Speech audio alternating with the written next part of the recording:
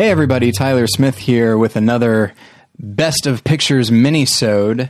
Last week we talked about Alfonso Cuarón's Gravity in our first official episode in a few weeks, and so this week we are talking about the winner of Best Picture for 1999, and that is Sam Mendes' American Beauty.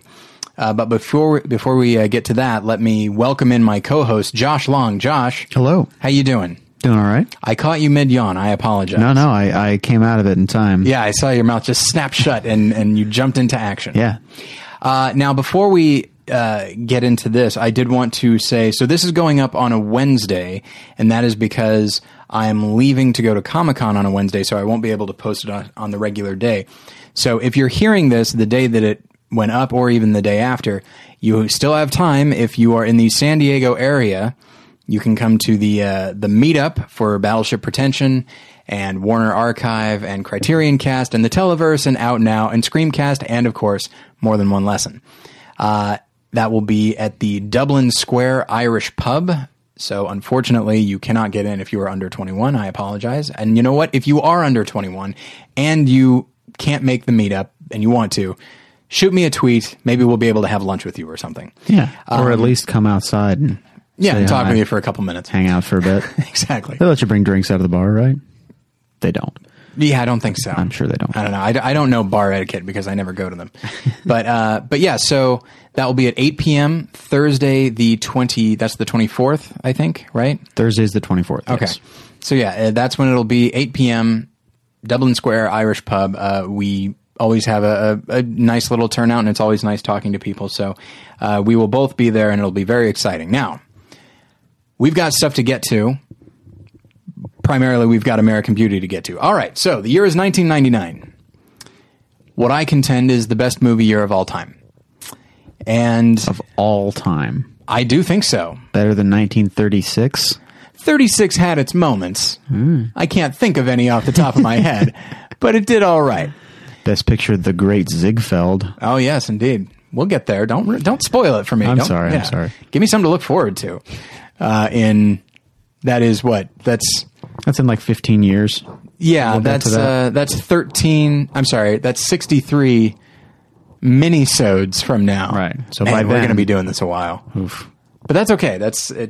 It kind of gives me a kick in the butt to actually watch some of these movies.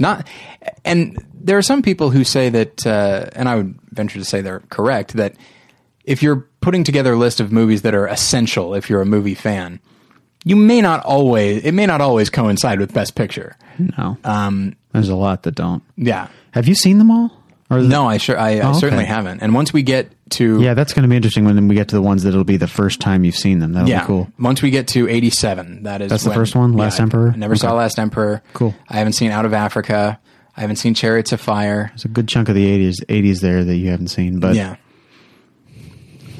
Yeah. I can understand why you haven't seen them. Well, I've heard wonderful things about Last Emperor. I feel like that's one that needs to be seen. It's Bertolucci. Yeah, I feel like I'm criminally unfamiliar with. I've seen... Yeah.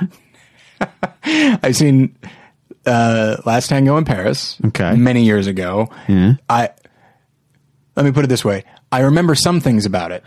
Not the good things. Not the things I wish I remembered. And then The Dreamers. I saw that as well. I've never seen that. That one's, I mean, I saw his really sexually charged films. Yeah. So, but yeah, so I'm looking forward to this. But in 1999, I think, okay, so I first really started getting into movies when I was I always loved them, but really started demanding more of myself as a film viewer when I was probably 14, so 96. Mm-hmm. And then 97, so 96 is when I started catching up on old things that I hadn't seen. But there wasn't a lot of overlap. I rented and watched Fargo with my dad, Shine, and Sling Blade. Those were the big three from that year that I knew anything about. 97, I'm age 15. I'm starting to get more invested. You got your LA Confidential. You got The Apostle, Wag the Dog. More things I'm interested in. 98, even more so. Then 99 comes along, and two things happen. I had gotten my license when I was 16, but still a few months late. I turned 17, which means I could go see rated R movies on my own. it was my senior year, and my schedule was such that I did not have a great deal of homework. I was working at a video store, so I was renting a lot of stuff. And so it was 99, like my senior year of high school is when everything, just the dam burst, and I saw everything, which works out very nicely. And maybe it's not a coincidence that year is the year I consider to be the best. But if you look at that year, and we don't want this to turn into the 4-hour BP episode about 1999, but if you look at that year, it is an interesting blend of filmmaking masters and the new crop of people. Mm-hmm. You've got your Scorsese, you've got your P.T. Anderson, you've got your Spike Jonze, you've got Mike Leigh. You've got it's just an interesting array of films. You have a new Oliver Stone film, and then you've got M. Night Shyamalan. It's just it's an interesting film an interesting year in that way. So, okay. And in 1999, I'll say this: the movie that won Best Picture, American Beauty, that was a movie that I loved at the time because I was the right age. Mm-hmm. I was 17. I certainly did not fancy myself anti-establishment or anything, but I was, you start to develop a little bit of cynicism because maybe you're starting to be old enough that you recognize things aren't exactly what I was told they would be, by everybody. And American Beauty really feels like that, by which I mean it feels like a 17-year-old wrote it, at times. And I don't mean to take too much away from the film because, it did. There are good things in it, but I saw that movie several times in the theater. And I think at the time, I probably would have said it was my favorite movie of that year. But I think if I was being honest, I was torn between that and The Insider. Mm. But then there was also just so many other great movies that, to this day, I have a hard time thinking what my favorite of that year would be. Probably The Insider, maybe Magnolia, maybe Being John Malkovich, Three Kings, maybe. I don't know. There's a lot of options for me. A lot of them hit me a very specific way. So we'll get more into American Beauty specifically in a moment, but 99 was just such a fascinating year, and it was a fascinating year for the Oscars as well, because looking at this, we have a list in front of us of some really notable movies that came out in 99. Looking at this list, the movies that ultimately wound up being nominated for Best Picture, in many cases, not all of them, but in many cases are by far the least of these great movies. The nominees, actually, we'll get to the nominees in a moment. I'll take you back, Josh. And under what circumstances did you see American Beauty? Did you see it in the theater? No. Okay. Because since I'm about a year younger than you, I wasn't able to see it in the theater at the time. So I didn't see it until I was in college, which was 2 years later. Mm-hmm. And I remember liking it at the time. I had some friends in college who would make a tradition of watching it right around exam time every year, which I think the reason they did that was to kind of get themselves in that headspace that was like, it doesn't all really matter that much. Oh, fairness. They should have watched a film called The Paper Chase, which won Best Supporting Actor for John Houseman in 1973. There you go. And it's a very good movie, and it's kind of about that. These people in college who, in law school specifically, that are really putting pressure on themselves, and then our main character realizes, oh, you know what? I think maybe this isn't that important. Yeah. And I think, amidst the stress of having to try and study for all your exams and get everything perfect, it was kind of fun to watch a character who just decides he's going to do whatever he wants with his life. Yes. So that was kind of a funny thing about it. But I'm trying to remember if that is the context in which I first saw it, because they would do that every year. And I think it might have been my freshman year, so I'm not totally sure when I saw it. But I remember liking it at the time, and remember knowing going into it that this was the movie that Kevin Spacey had won Best Actor for. Mm-hmm. So there was, I was paying attention to the performance that way. Also, a lot of what I had heard about it was the controversial aspects, mainly that he's in quote unquote in love with an underage girl. Yeah. So, only knowing that there was something kind of lascivious about that without knowing any of the details, I knew that going into it as well. Yeah. And ended up, I guess, being tamer than I expected, which was good. I think I was a little. If that's all you know going into the film, it's like, well, it has to do with a middle-aged man in love with an underage girl. It's so interesting to think in those terms because, I mean, it's weird. I'm envious of myself, which is strange because, it's still me. I still experienced it. You don't need to be envious of yourself. No. In that there are so many movies that I saw back then. These days, if I see a movie, I probably know something about it. It's hard not to, and it's fun to try to sometimes, and I'm occasionally able to do that, but it's hard to, especially when you're in a community with other people who know about everything that's coming out long before it does come out. And frankly, doing both of my shows, I feel like I have something of an obligation to maybe not necessarily watch the trailers, but at least know something about the movies that are being released and that sort of thing. But in '99, I watched stuff that looked interesting to me for whatever reason. Yeah. I knew I didn't immediately jump to the internet as a resource for reviews and plots and that kind of thing, and so I just. Hey, Kevin Spacey, I liked him from Usual Suspects and a couple years ago from L.A. Confidential. Let's see what this is. Yeah. I think that's probably... And it reminded me... I think I'd seen a trailer for it, and it seemed like a more funny Ordinary People, which was a movie that I loved at the time. Yeah. And so I went in not knowing any of the controversy, not knowing any of that material. And so, that's interesting. And I wonder if maybe that's why I, upon first seeing it, loved it, whereas... You liked it, but by that time it had something of a reputation, not merely as controversial, but also Best Picture worthy. Yeah, award-winning movie, yeah. And I remember, because I was a similar age to where you were when I first saw it, I remember some of the things that I liked about it, I think were, I liked because I was the age to like them. Like, the most specific one I can remember is I found the stuff with the Wes Bentley character, Ricky Fitz. I found that very poignant when I was 18 years old, and going back and watching it now because I watched it fairly recently. Yeah, I hate that character. I don't hate that character, but I kind of do. I find the character annoying, at least. I'll say that. Yeah, at the time, you know what? I'll say this. Much as I loved the film, I loved it because of Kevin Spacey. A lot of things. Yeah. I loved it because of Kevin Spacey, primarily.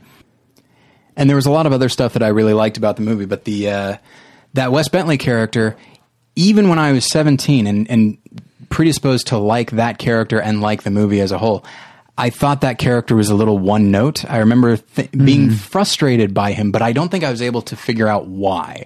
I certainly would not have used the phrase one note. But I think what bothered me about him, and I can say it now, I think what bothered me about him is that he's not dynamic. There's nothing... I think he's well played. I think Wes Bentley does a good job with him, but I think he's written as just a total plateau. Just he is the constant. Everybody else is the variable. They bounce up against him, and they change. He does not. He's the one that everybody thinks is weird, and maybe he's weird because he's got it figured out, man. You know, the way no 18-year-old does. Right. That's my problem with the character now, and I think it might have been my problem with the character then, but there's no way I could have. I was in a position to think of that. I just knew that somehow it's just not working for me, but it didn't stop me from loving the movie at the time. But now that is a big deal to me because he's the one that declares theme constantly. You know, any problem with the film can be traced. It can't be traced back to him because it doesn't start with him. But the same mentality that creates that character, the way it created him, is the reason that the film doesn't, for me, work. I think it's a script problem. Yeah, I think so. And when you look back at that monologue that he has about the paper bag and everything, it's pretty stupid. Yeah, it sure is. And here's the thing about it. That is the sort of thing that would come out of the mouth of an 18-year-old. So it works in that way. But that the film wants it to be poignant Yeah. I think is a negative point for the film. And again, when you're 18, you will see it that way. Well, and you know, the thing is, and by the way, if we have any 18-year-old listeners, I'm sorry if you think that we're calling you stupid or anything, but it's just, it's not that. I don't want to I don't want to say, oh, I know so much better now. It's just that, because undoubtedly there are movies that I love now that I'm 32 that 10 years from now I might think, yes, well, you were 32. For example, I don't have any children. Yeah. I'm sure once I have children, will be a ton of movies that I realize, oh, wow, that was as phony as could be. Yeah. But because of where I am in my life right now, there are movies that are very relevant to me. And also and that work for me. That doesn't mean that, like, I think an 18-year-old could go and watch American Beauty now and really get a lot out of it. Sure. And I'm not saying that's because you're, like, too young or anything like that. I think that could have be a genuinely positive experience for people. And I say, in that case, go for it. Great. Yeah, if you can get something, I mean, we've said it on the show before, you can still get things out of a bad movie. And if that's the case, I don't want to shame you for getting something personally out of it. You know, get what you can out of it, and then feel free to move on if you want to, or whatever. You know, it's fine. It might be the sort of thing that just speaks to you more where you are now than it will in 10 years. Absolutely. And I think, you know, and I think I can't argue with the film for committing to the convictions of Wes Bentley's character, because you don't want you don't want a movie that's going to stand back from the character and judge him and say, this whole plastic bag thing is dumb. You can't have that. You want your film to be on board with your characters, but the problem is the film is not primarily from his point of view. He's a supporting character. It's Kevin Spacey's. It's mostly his film. I mean, he's the one narrating it after all. And even though he's not in every scene, it is. I don't know, an argument could be made that it's for every audience because there are characters in different stages of life and that sort of thing, but it does seem to be primarily from the point of view of these other characters. And so I feel like, I don't know, maybe there's a certain degree of wistfulness to the Ricky Fitz character and adults looking at him and saying, oh, I wish I could be this again. But at the same time, when I look back at myself at 18, there are certain things that I absolutely wish I could go back to. Mm-hmm. But there are other things that I think, boy, I'm glad I'm past that. Yeah.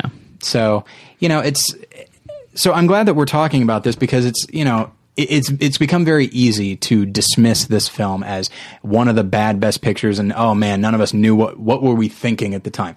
There is good stuff in it and it's worth dissecting. You know, it's a film that is on board with its own philosophy. Why wouldn't you want that?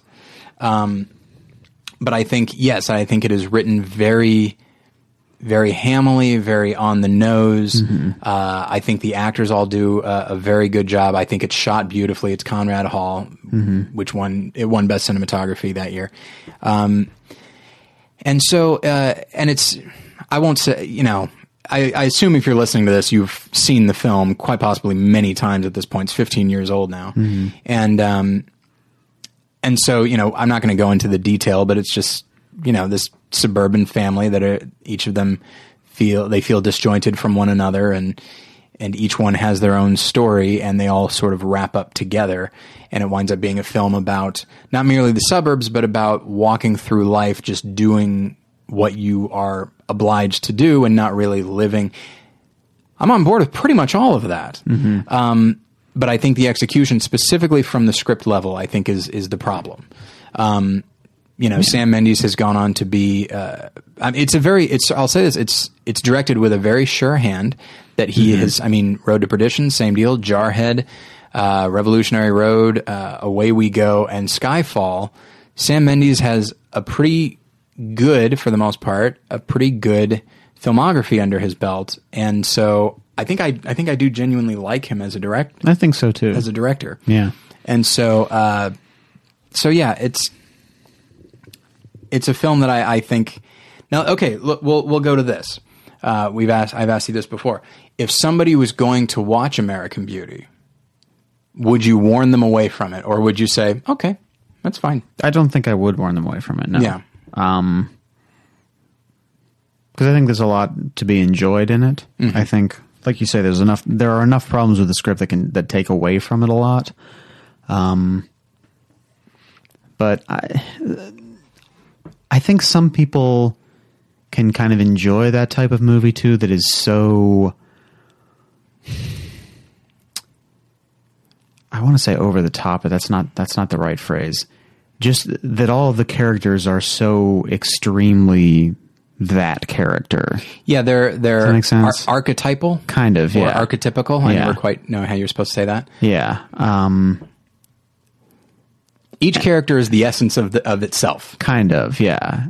And I can see people enjoying that sort of thing, and I can see it being enough for someone that part of it is interesting, regardless of whether there's hammy dialogue or something like that. You know, like. So I think there's a lot of people who can still like this movie a lot and legitimately really enjoy it. So I don't even think I can really say I don't think I'd say it's a bad movie. I'd just say there's a lot of things I don't like about it. Yeah, and now that I think about certain things and mentioning that there are characters that can be summed up pretty easily, which I'd say with maybe the one exception I can think of is Thora Birch's character, who seems like a genuine, frustrated, confused teenager who's trying to figure things out. I feel like, I guess I did just sort of sum her up, but I summed her up in a way that you could sum up any number of other actual people, whereas I feel like you're not going to run across a lot of people like Ricky Fitz or Lester Burnham or Carolyn Burnham. You might run across people that seem like that, and part of them are that, but there's more to them. And I think the archetypal issue with the characters is never more prevalent than in dealing with the entire Fitz family. Yeah. Chris Cooper, great actor. Allison Janney, great actress. Yeah. Wes Bentley, solid actor. I might even call him a good actor if I'd seen him in more things, which I haven't. So that's not on him. But each one is just, Allison Janney is just this beat down wife who, she's like a shell of a person. Yeah. She fell in love with this guy who's just very domineering, and over the years she just lost her identity, and she often just sits completely still and quiet, and you don't quite know what's going on in her head. It's just, without going into a lot of detail, I have known some people who've been in bad marriages for many years, and they still, and I know, because I know them and what they've communicated to me, that there are times when they're very frustrated and they feel very alone, and that's a very sad, heartbreaking thing. But they also still operate from day to day. And that actually, in my opinion, makes the sadness so much more sad. And there are a host of other movies that are doing that. Exactly, yes. And then, of course, Chris Cooper, who, again, his performance is very, very good. But he plays this character who's, a former Marine, he's homophobic, he's right down to the fact that they spend their evenings watching old Ronald Reagan comedies, and he laughs out loud at it because it's just, it's just, this guy is so backward. Yeah. You almost get the impression that he's watching this movie because Ronald Reagan was president and he was behind him. Now he's going to laugh at anything in it. Yeah. And it's just, it just bothers me a lot. But I don't like the treatment of that character at all in the movie. Yeah. The movie's so judgmental towards that character that he becomes a caricature. And so then, if you're trying to do this, people have defended Crash in saying that it's kind of like a fable. And if you were to try to look at this movie, that perhaps you could make that same defense. But I don't know, maybe I think the subtlety of what the movie wants the Colonel's ending to be, I guess. Yeah. If you want that to really hit on an emotional level, I feel like it's not as effective to have him be this big, goofy stereotype character. I can see why they did it, because it takes his character from just being completely unsympathetic and just brutal, just something of a monster. And with that reveal, it makes the character tragic, that as much as he puts out to other people, he probably does it to himself just as much, if not more. And he won't let himself be who he really is. So I understand the idea behind it, but I do think, and I'll say this once again, I think Chris Cooper elevates that material, and there are moments when he's yelling at his son and they're having these really rough encounters. You actually see a little bit of humanity behind the eyes. You see him wanting to connect with his son and just not being able to, but you see the desperation there, but it's almost all in looks. It's not in the script itself, to my knowledge. And so, but yeah, the character is still so simplified and such an antagonist, you know, and it's kind of the same thing with Annette Bening's character, but even she is allowed moments of humanity and that sort of thing. But I feel like it's important to say too, and I remember this was one of the things that bothered me about the film at the time, is I can understand what they're trying to do in having that tragic reveal, but I feel like that's not I don't feel like it's a very fair characterization of that character. The same way that we've complained on the show before that we don't think it's all right if a Christian film says that the only reason this guy is an atheist is because really something bad happened to him. Right. And now he doesn't understand it. So I think it's the same thing if you have a character that's super militantly homophobic and then say, actually, he's gay. Yeah. And it's, you know what? And honestly, every time I saw it in the theater, there was an audible reaction from the audience, but it was not one of sympathy. It was one of, it was like it was like a twist instead of a sad character reveal. Even though from a performance standpoint, that's absolutely how it's treated. Right. It's great. But yeah, the way the film treats it, it's like, the last puzzle piece falling into place. We now know who done it. Yeah. Although actually I say that forgetting that there actually is a who done it element to the film. I'm sorry. But yeah, it does feel like that. Like, everything wrong with this character can be summed up in this one thing. Yeah.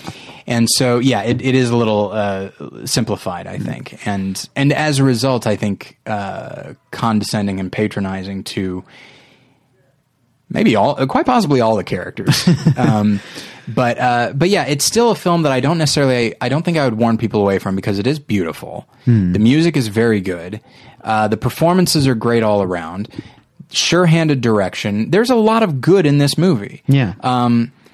Is it the best picture of the year? I don't think so. So let's look at the other 5 nominees for Best Picture. You've got The Insider, The Sixth Sense, The Green Mile, and The Cider House Rules. I think the issue is that they said we're not going to give anything Best Picture that has the in it. And American Beauty is it. So of those, you know, you look at that and it seems like something of a weak field. I think The Insider's wonderful. I think it's marvelous. And I'm a big fan of The Sixth Sense. And good for the Academy for nominating. Yeah, I agree. And that was... Had it not made the money that it did, it wouldn't be on their radar at all. But yeah. Yeah, that was a movie that was kind of a sleeper thing at the time. Like, it was one that... Oh, yeah. Came out I saw that opening day with I was at the time in a long-distance relationship, and I went and saw it with my girlfriend back in Denver. We just wanted to go see a movie. And it's like, hey, this is starting soon. Let's go see that. Knew nothing about it. Oh, that's great. And boy, oh boy.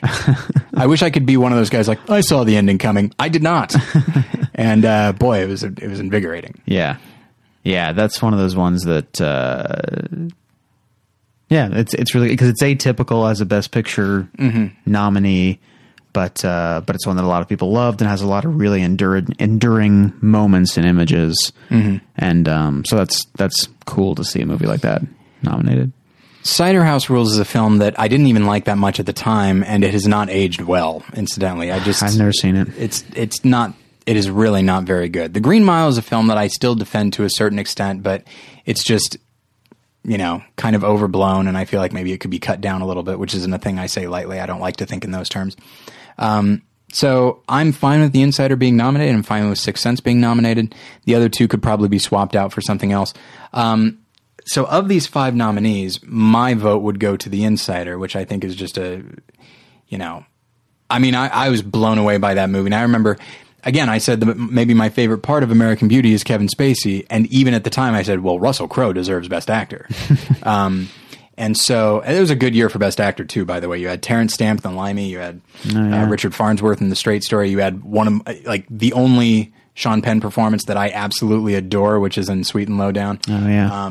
There's a lot of good stuff going on, but yeah. So of those 5, what would you have given Best Picture? Honestly, I couldn't pick one because The Sixth Sense is the only of one of those other nominees that I've seen all of. I haven't seen The Insider at all. I haven't seen The Cider House Rules. I've seen parts of The Green Mile. Oh, wow. Okay. On TV.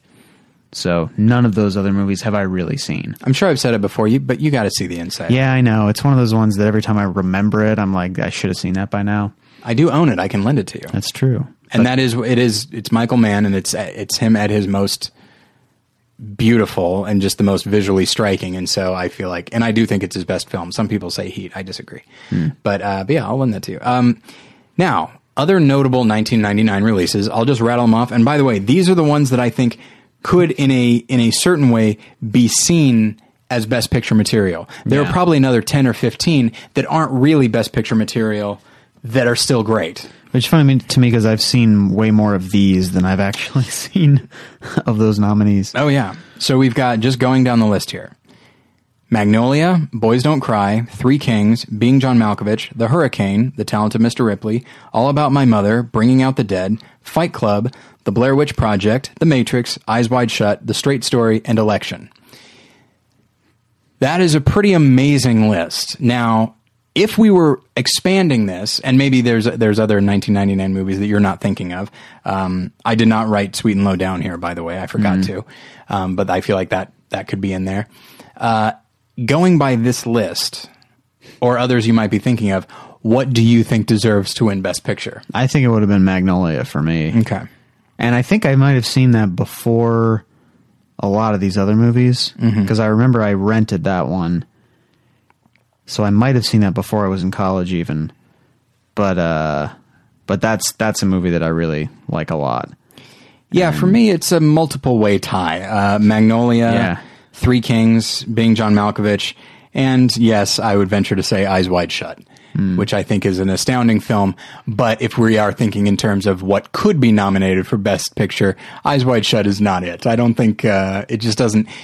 Kubrick aside, and it having star power, I don't think it's the kind of thing that the Academy would really get behind. Yeah. Though it is a wonderful film. Well, it's amazing to look at the list of, like, if you think of the list of directors here that are working in this year, you got P.T. Anderson, you got David O. Russell, you got Almodovar, you got Scorsese, Fincher, Spike Jones, Kubrick, Alexander Payne, David Lynch. Like that's like a who's who of directors of the end of the millennium. Yeah, and that's one of the things that I do. That's why one of the things that I love about that year is that, you know, some years it's you know, you get a high number of the old masters. Some it's like, oh, look at all these new kids.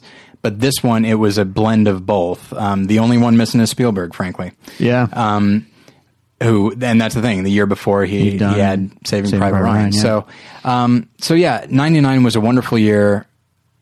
American Beauty is a perfectly fine film. I don't hate it. Some people do. I don't, because there's goodness in there. And I think, especially if you're a film student, I think you can watch stuff and get things out of it. Yeah, I think so. And so I think that sums up this discussion. The next one we will be talking about the winner for the aforementioned 1998, which is Shakespeare in Love, directed by John Madden, famed football personality, and that's a joke, of course. But you'd be surprised how many people. I was on a kind of a video podcast, although I guess it's not a podcast, so it's just a video show on YouTube called 11 Points Countdown. And we were talking about the 11 least deserving Best Picture winners. David and I did not contribute to this list. We merely commented on the listener-generated list.